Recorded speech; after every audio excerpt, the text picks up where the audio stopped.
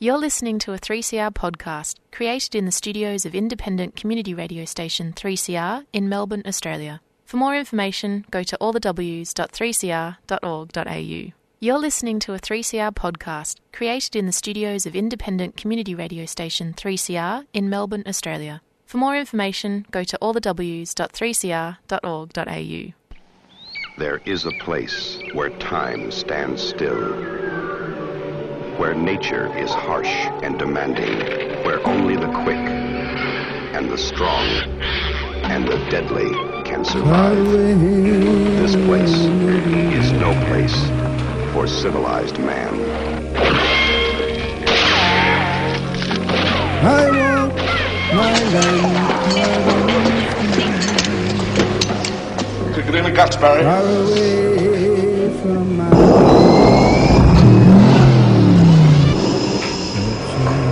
All you've got to do now is pass the Australian culture test. 3 simple questions, 3 correct answers, and you go through that doorway to the greatest little country in the world.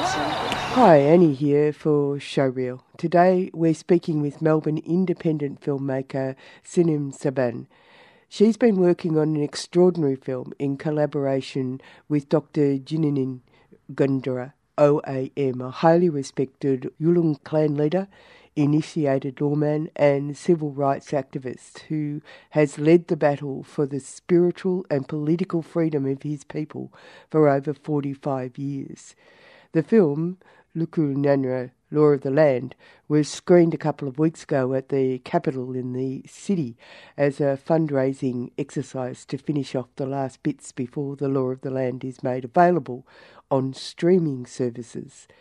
It is hard to get across how important this film is for an Australia that understands and honours its Indigenous heart.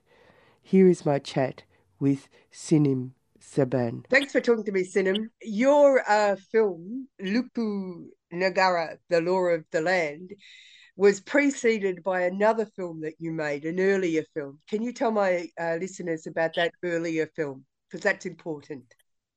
Yeah, sure. So our generation was produced over 3 years and released in 2010, and that was my first film of my own, and it was a response to the Northern Territory intervention. So we had the Howard government at the time announce the Northern Territory intervention, and I don't know if your listeners know what happened with that, but federal government basically said that every single Northern Territory community has pedophiles operating in them, and therefore they sent in the army and seized control over all communities in the Northern Territory. So my film, Our Generation, was a response to that, being a absolute human rights violation because it also suspended the Racial Discrimination Act. So, yeah, first-hand accounts from many people on the ground. And that's one of the key elements to unlocking this further film that you're talking. You made connections with people, and the story that is being told in The Law of the Land is actually quite earth-shattering for people, I think. From my point of view, it clarifies so many things about the differences between Western approach to things as well as Western washing of its hands of its gross human rights violations when it comes to First Nations people. That's right, Annie. Look, making this film with Dr. Gondarra has been and I use the word spiritual, but it's been a spiritual journey for me, as much of a political journey, but it's been a really big realisation that actually the system that we all operate under is not really benefiting anybody, let alone the First Nations people. First Nations people is obviously have been dealing with the injustice for a very, very long time, and the film really highlights how we have 2 completely different worldviews operating side by side, and one being incredibly dominating and manipulative over the other. And it's a big story. Yeah, it is a big story. And I must say that watching Law of the Land when it was shown at the Capitol a couple of weeks ago was such an eye-opening and emotional experience for me. Um, I mean, I'm only a small cog in a wheel, but if it has that effect on me, then it should have that same effect on other people because, like, there's so many things you don't understand because you're watching from the outside. So all of the cultural dances and symbols and arrangements of life are all considered in some sort of pathetic, um, uh, arrogant way from a white person's point of view. It's like it's a scientific investigation rather than what it really is. And that's one of the eye-opening things and emotional things that come out in this story that you are able to tell us through Dr. Gondarra. I mean, what a person! What an amazing person! I know. It's he brings me to my knees anytime he speaks. Because he has walked in both worlds. He is so incredibly articulate at such a deep level. Again, also he's a reverend. He's an ordained reverend. So he's an incredibly spiritual man, and he's constantly able to build the bridge between the two worlds. But call our worldview out. As you say, we come from such an arrogant place that this Western modern democracy is the right way when actually I'll say his words, this is a dictatorship. We come from a space of thinking that we know what's right, and we create policies for other people all the time, and we're constantly getting it wrong, and then we backtrack and we go, oh, we got it wrong and we got to try it again. And Indigenous people are just waiting in the sidelines for decades, just waiting to be heard. And the film, Dr. Gondarra's plight has always been not to divide the country, but to actually bring us together and which is why I've had the privilege of getting so close to him, is he's so honoured and happy that I want to learn. And I think most of the time we non-Indigenous people need to step forward and just put a hand up and say, hey, I just want to learn. I just want to get it, but not bring our own stuff to the table. When we bring our own views to the table, we're missing the mark. And actually, this is why people need to go and see the film.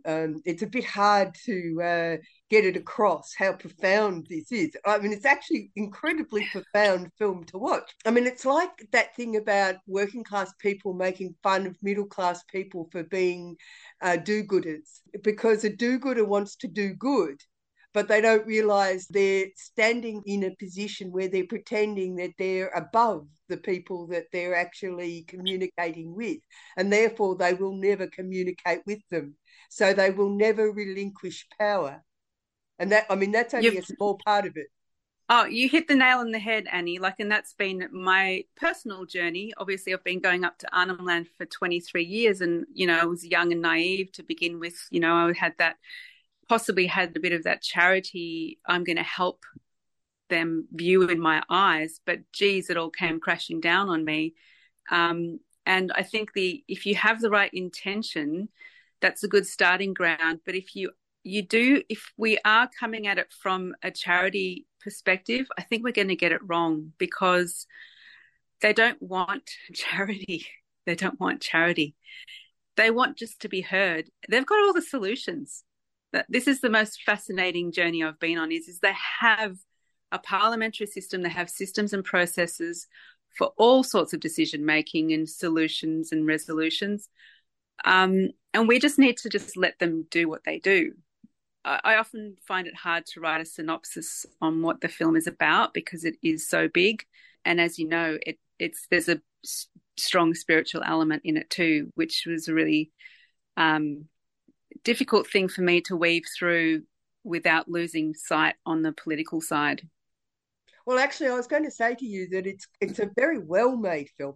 I mean, it's not just a profound film; it's actually a really well-made film because I've seen a couple of films of late that have been trying to meld together. In fact, variously successful. All of them are interesting and very good films. Like The Giants is one film, and then there's this other one about the artist activist in America who was fighting against galleries taking money from the group of people that sold opiates to the entire country in America and brought. Wow. Yeah, but there were two ideas running at the same time, which was the biography as well as the bigger story, right? Now, you've done the same thing here. You're talking about Dr. Gondarra as well as the big story, which is obviously the politics and the spiritual.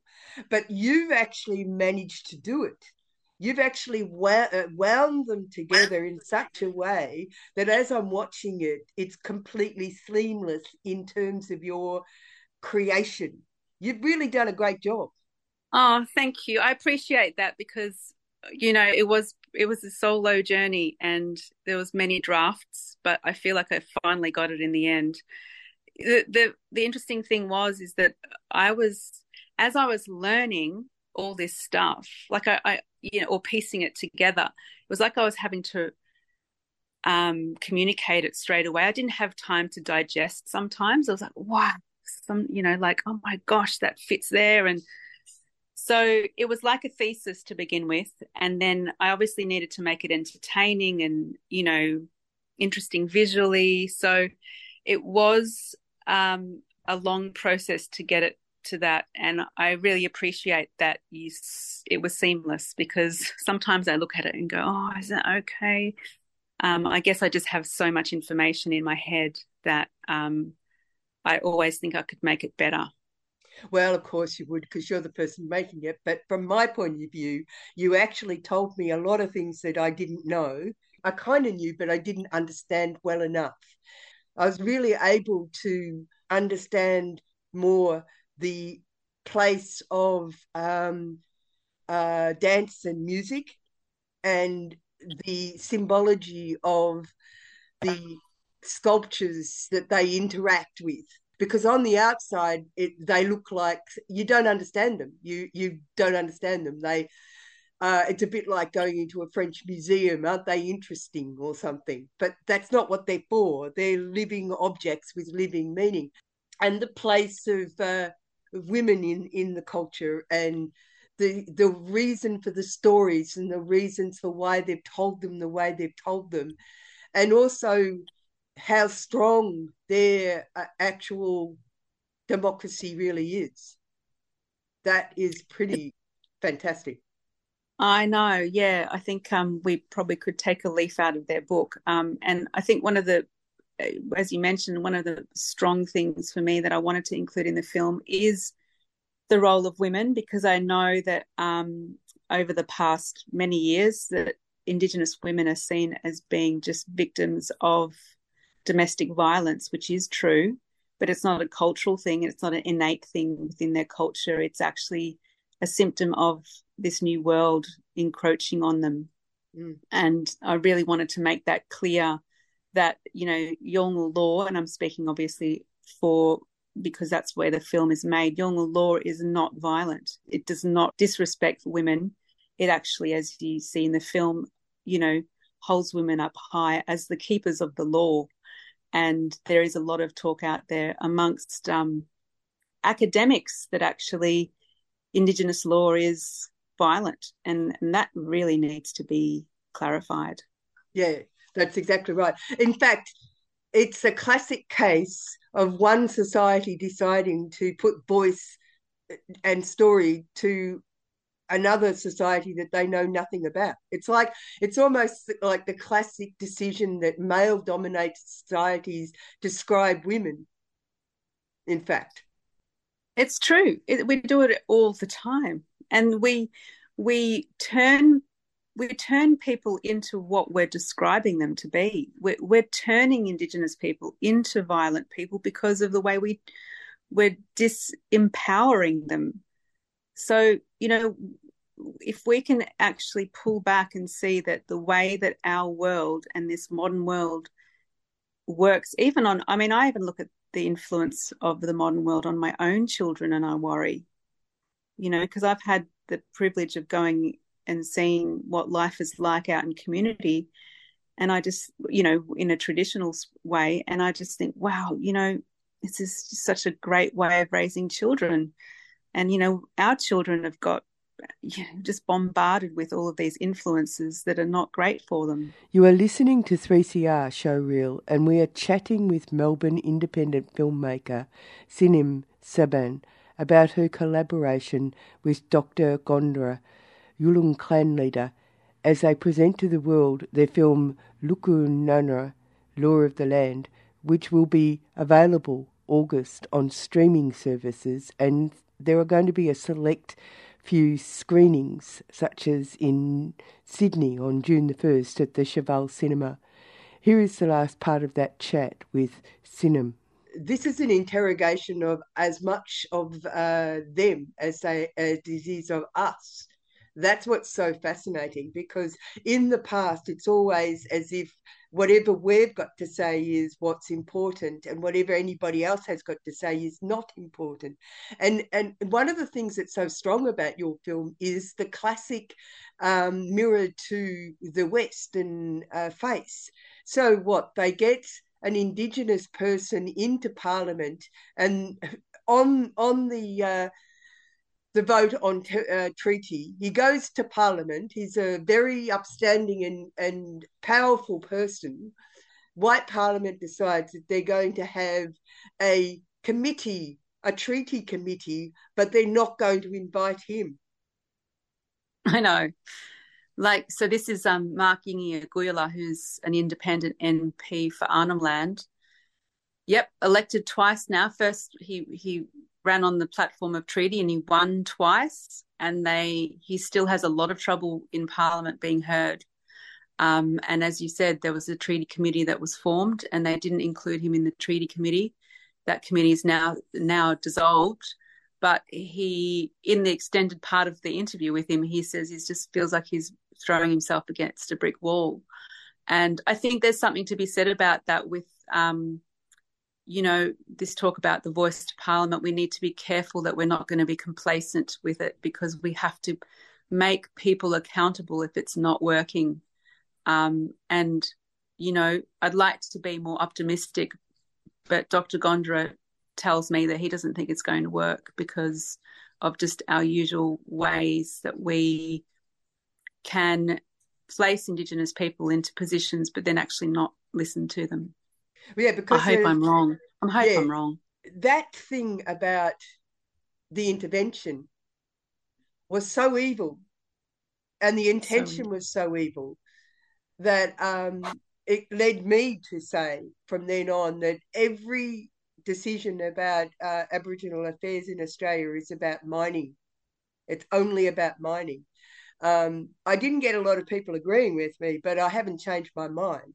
Yeah, since making Our Generation, which did make that correlation to intervention being opening access to land, I still believe that it's about access to land, but I also believe that it's about destroying culture.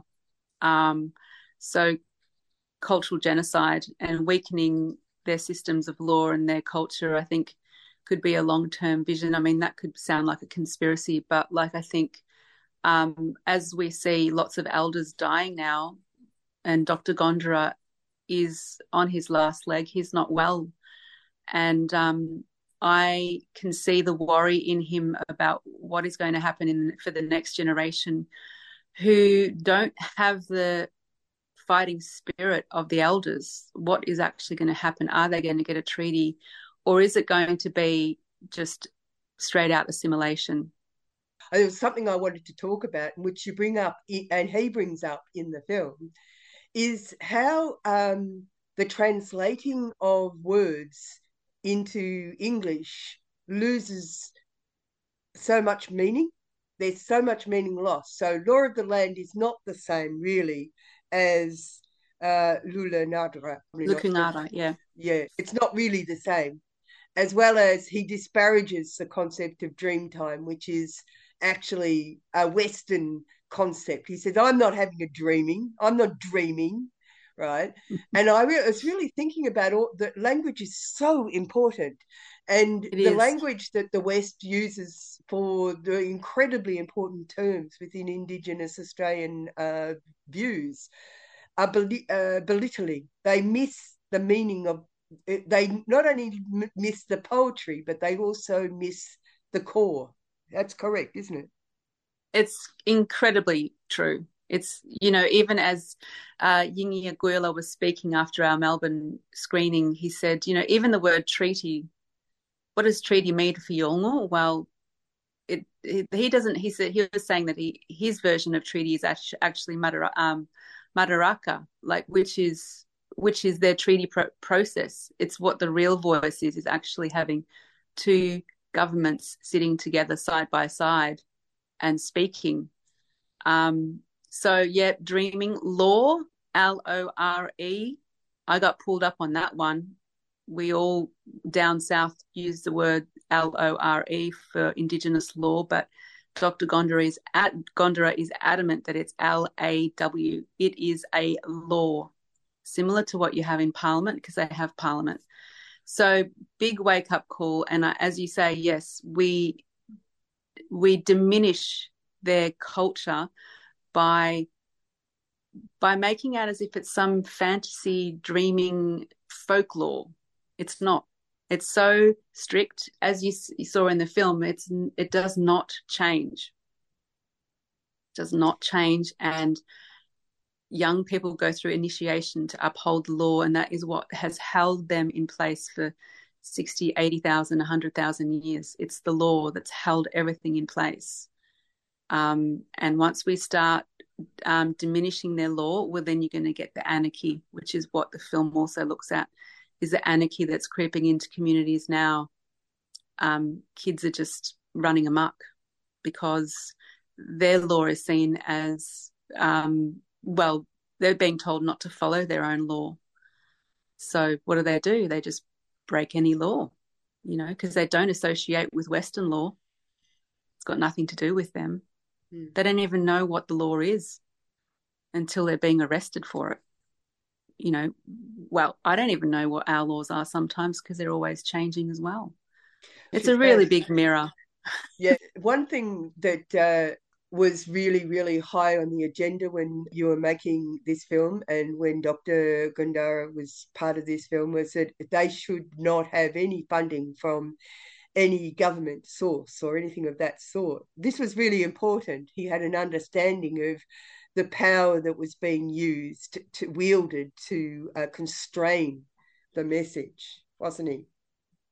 It's true. The film kind of obviously tracks his life and how he has never taken any government money. Even to this day, he has never been on welfare and he is not on the pension. He is still a working man and he refuses to take any money from the government. So, and that coupled with my own values, I'm an independent filmmaker, we both agreed that we wouldn't take any money from government or any money that didn't have integrity or alignment with our message for that matter. But that also meant that we didn't take any money from film funding bodies like Screen Australia and Screen NT because they are kind of government affiliated, which made it, I guess, a challenge to make a high production valued film. But we did it. I didn't pay myself. I did the work for free, director, producer and editor for 5 years. And my husband and I remortgaged our house to make it happen in the end. But I have no regrets because I now know that every time someone watches that film that we stand with integrity.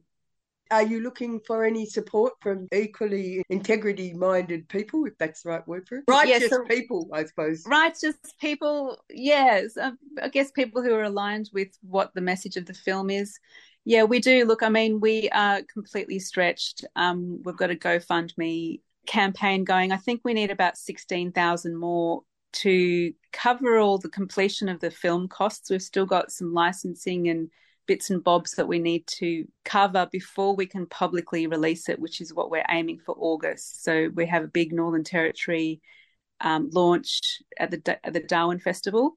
So we're hoping that we can raise these funds before August, because then from then on we'll have it streaming online.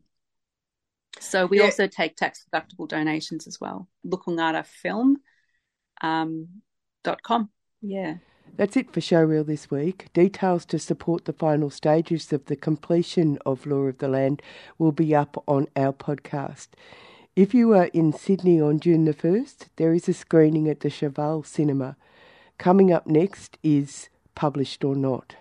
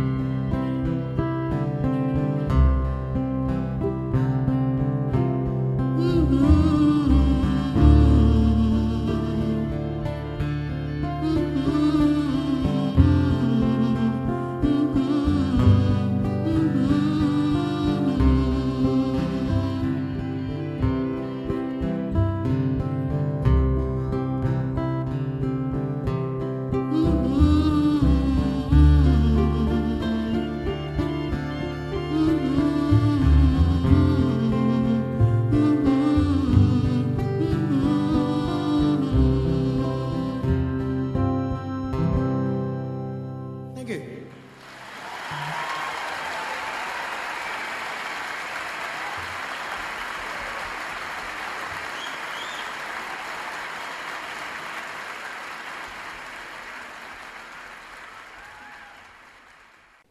You've been listening to a 3CR podcast produced in the studios of independent community radio station 3CR in Melbourne, Australia. For more information, go to allthews.3cr.org.au.